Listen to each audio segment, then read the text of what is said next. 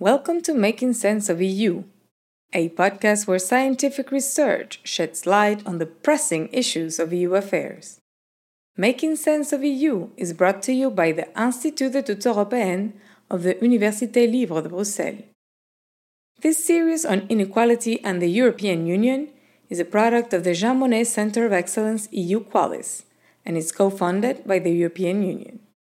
My name is Maria Isabel Soldevila, and I am your host.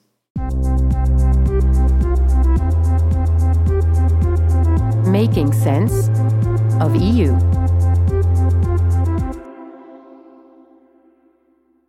Many thanks to all of you for joining us as we try to make sense of the EU.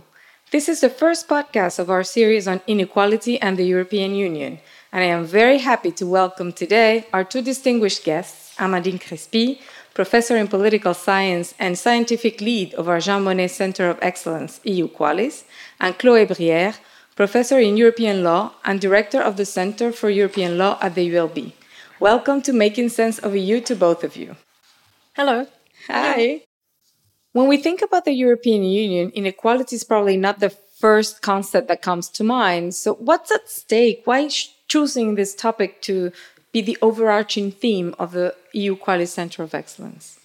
It's true that from a global perspective, Europe is still the region in the world where the level of inequality is the lowest. However, this question has really risen to the top of the European political agenda over the past few years or even the past decade. And the reason for that is that in 2020, we had 22% of the European population at risk of poverty, of social exclusion. And that's about 96.5 million people across Europe. So that's huge.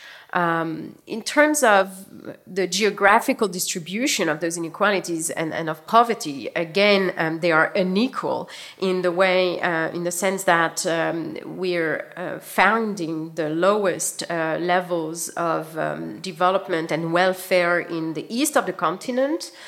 Bulgaria, Romania have very high levels of poverty and inequality, but also in the south, in Greece, in Spain, in the Baltic region, Lithuania, Estonia, but also, and that's perhaps more surprising, in very wealthy countries. Germany, for instance, ranks seventh out of all European countries in terms of people at risk of poverty. So this means that there really is a problem in the way that the wealth and welfare are distributed both within European countries, but also across them. And so, of course, here the overarching perspective or topic is really that of social inequality in terms of income, in terms of poverty, in terms of social exclusion. But that's only the broad framework. Within that, we're looking at many other and perhaps more specific forms of inequality. Yeah, and for instance, we build on the existing legal framework at EU level and vast corpus of text, case law, and instrument that exist to address inequalities on the basis of gender, for instance, with all this EU anti-discrimination text, but also the question of inequalities and differences among categories of migrants. And the idea is to build on this existing, well-established field of discussions and research to expand and delve into new discussions, new forms of inequalities that were not necessarily envisaged in the EU before. For instance, we want to address the question of inequalities in relation to environmental protection or environmental transition, with this idea that the transition towards a more green EU will have potentially a differentiated impact on the populations, and thus the need for public participation in making sure that everyone's voice is heard when big decisions are taken on environmental protection. And similarly, we have emerging discussions about how different grounds of inequality, genders, age, socioeconomic status, etc., may reinforce each other. And you have an emerging discussion about intersectionality and the fact that you need to address these questions all at once and not only through isolated lens or isolated measures. And that's also another reason for going a bit beyond the classic approach of inequality. But when I hear you, I think this is such a complex reality that needs to be analyzed through different disciplines, different aspects, different expertise. So, Chloe, what are the different perspectives taken into account at this Center of Excellence EU Qualis to be able to grasp this problem of inequality in the European Union? As Amandy mentioned, it's an issue that concerns almost all EU countries, and therefore there is a need for a reflection at EU level to see what Europe can eventually do and whether EU policies may help to reduce inequalities or whether they may indirectly foster inequalities. And it can be addressed through various disciplines and topics. The Center of Excellence is an interdisciplinary Center of Excellence. So we have a team of scholars from law, political science, but also health. And we're going to approach the question of inequalities in the EU from various perspectives. We have lawyers, for instance, who are specialized on anti-discrimination law, which is a form of inequality between men and women, for instance, where you have a big corpus of legal instruments and legal text. And that's one way to approach it. But we try to go beyond this classic approach. And we have also scholars addressing inequalities in the internal market or, for instance, exploring the digital divide between EU populations. And we try to address it from various perspectives. We have scholars addressing unequal access to health, but also addressing the impact of inequalities in terms of protection against environmental damages. And so we have a series of activities conducted by various scholars addressing all these dimensions. There's a tradition at the Institute, which is one of the first centers of excellence, Jean Monnet Centers of Excellence in Europe, of dealing with issues, societal issues in the European Union. Our latest one was dedicated to solidarity and this one to inequality. Is there a connection between the two? Is there lessons learned that brought us to thinking about inequality? How do you see the center fit in what the Institute does, Amandine? Well, it's a continuation of this previous Jean Monnet Center of Excellence, which was led by Anne Weyenberg and Ramona Koman. And in this previous project, the scholars involved and the whole community was looking really into how the concept of solidarity appeared so many times in the legal body, in the legal corpus of the European Union, but how also it was in many respects ambiguous. And so the issue was about what solidarity meant, but also in some ways how we could detect a lack of solidarity in various policy areas, in various respects. So EU Qualis is trying to go one step forward and look into this lack of solidarity and how it translates into various and multiple forms of inequality. And from your perspective, Chloe, how do you see the connection between the two? I think the link between the previous project and the current one can be best illustrated with an example, and I'll try to give one briefly. In the context of the previous project with Anne Weyenberg, we had worked about the criminalization of solidarity, how people who help migrants are prosecuted and convicted on the basis of an ambiguity in the legal frameworks, both at EU level but also at national levels. And the topic of inequality can arise here because we see that depending on the status of the migrants, their socioeconomic status, but also whether, depending on the country they come from or the qualification they possess, their access to the EU territory and a right to residence in the EU is completely different. And that's a topic that can be best explored through the lens of inequality. It echoes debates within the legal literature about the importance of the socioeconomic status for the free movement of persons and EU citizens. And it's also something that is very much discussed when we discuss the status of refugees and the fact that, for instance, depending on the country you're coming from, your access to protection within the EU may vary a lot. A Jean Monnet Center of Excellence is something very specific, very special. People might not really understand what it means.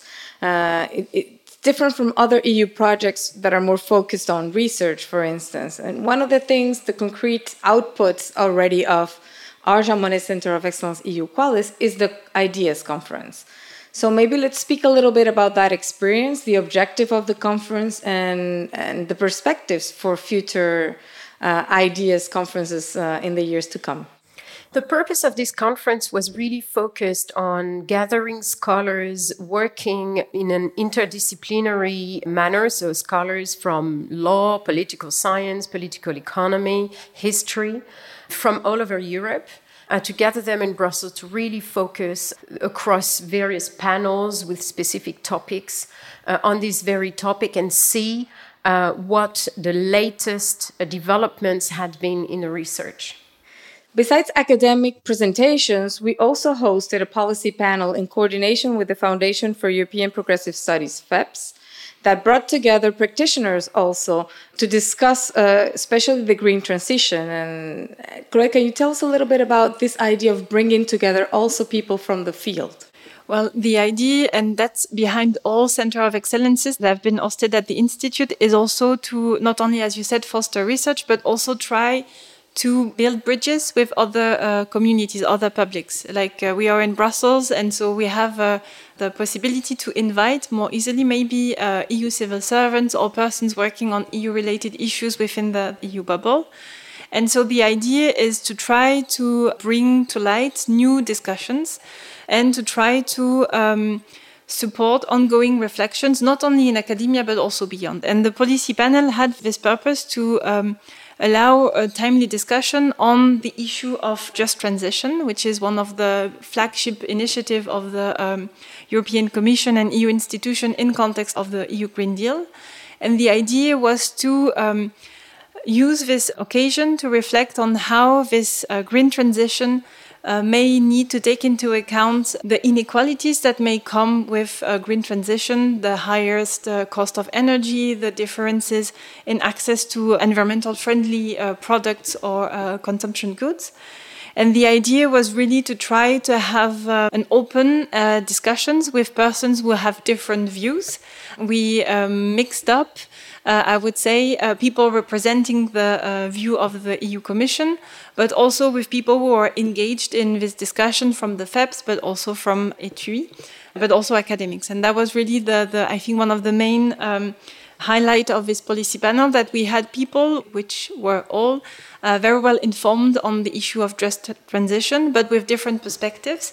And they managed to have a discussion that allowed us in the audience to have a very clear view of what could be the different ways to approach that question. Do you want to add something? Yeah, in this regard, I think it was really interesting to see what the conflict lines were. The discussion was very open and very indicative of also the critical reflections that were expressed at what the European Commission and the other institutions are doing currently.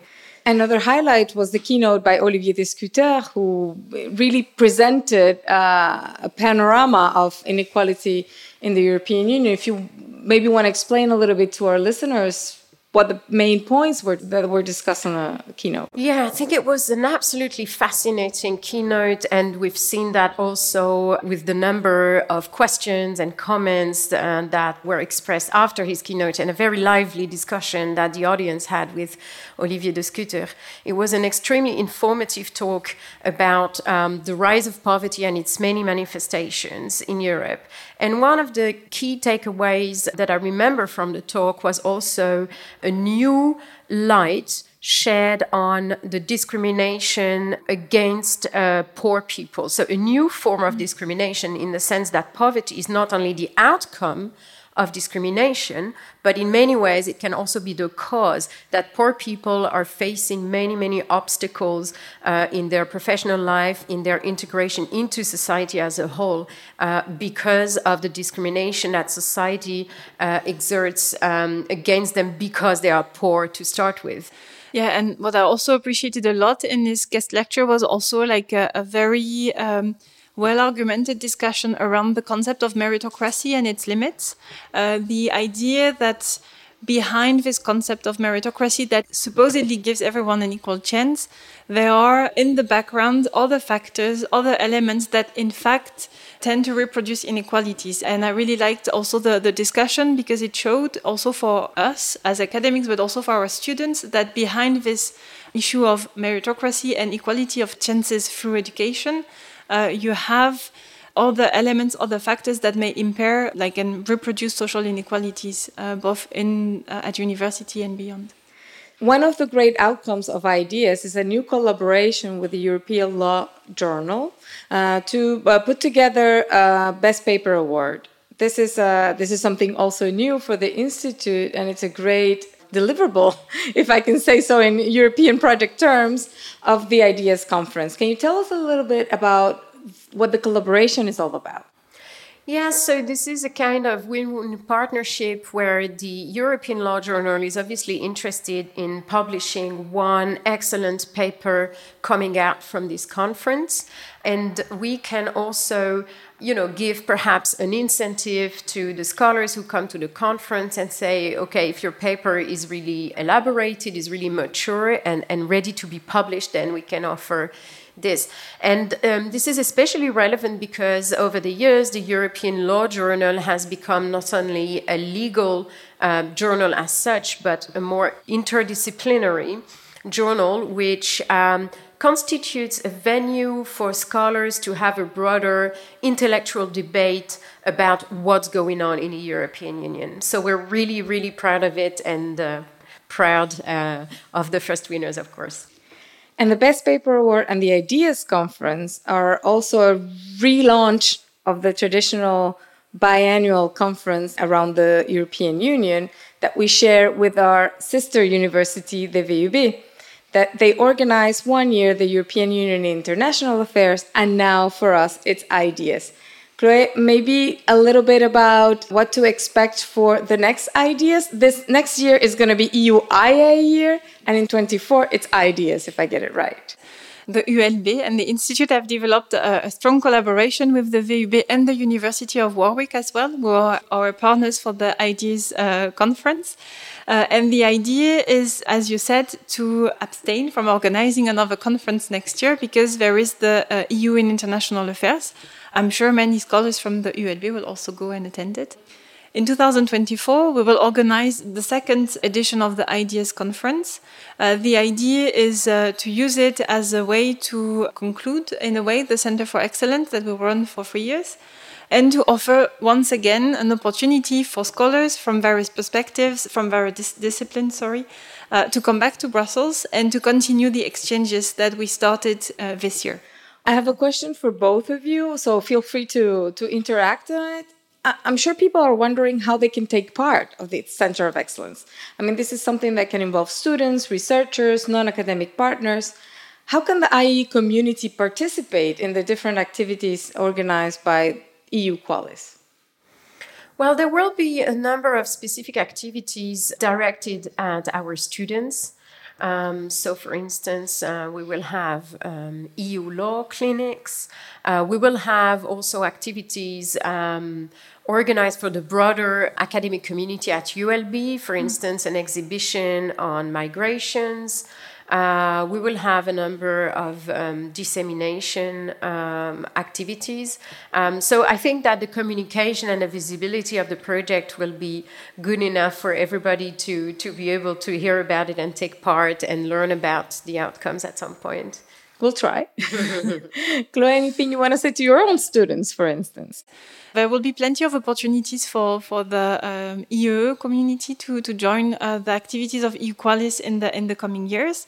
As an example, in the autumn already, we have 2 guest lectures that will be organized and open to students, but also to the general audience by 2 colleagues that will address the issue of inequalities in access to health and inequalities in the field of environmental protection. So it would be a continuation, in a way, to some of the debates that were initiated in the IDEAS conference. And we have a whole series of activities, as Amandine mentioned, the exhibition, and the EU also regularly hosts events and forums for discussion. So I'm sure the topic of inequalities will pop in will pop in regularly in our events. So I think we have a teaser for next year, for this academic year 22-23. Lectures on different topics that are, in one way or another, representing this interdisciplinarity. There are main lines of thought. We're thinking about the environment, we're thinking about health, we're thinking about poverty, the right of migration, the internal market. Are there other themes that people can expect to see and to hear about in the upcoming years within the EU Qualis Center of Excellence? Yes, so of course our attention goes also particularly to what the EU institutions as such are doing, for instance, in the field of social regulation, so the social policy action of the European Union.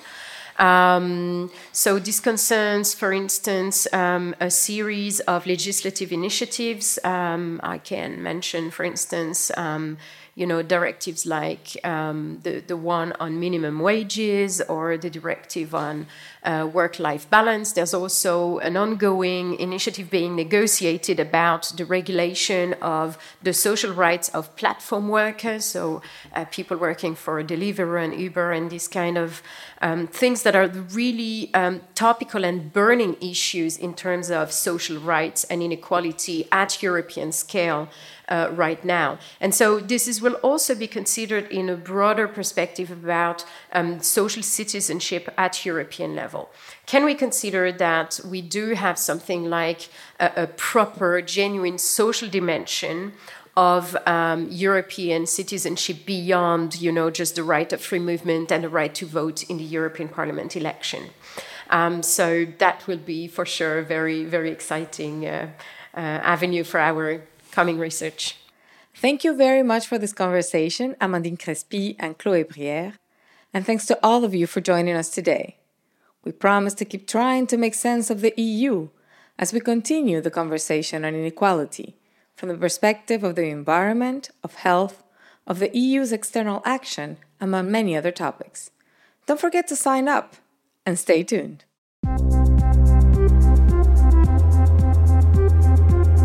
Making sense of EU.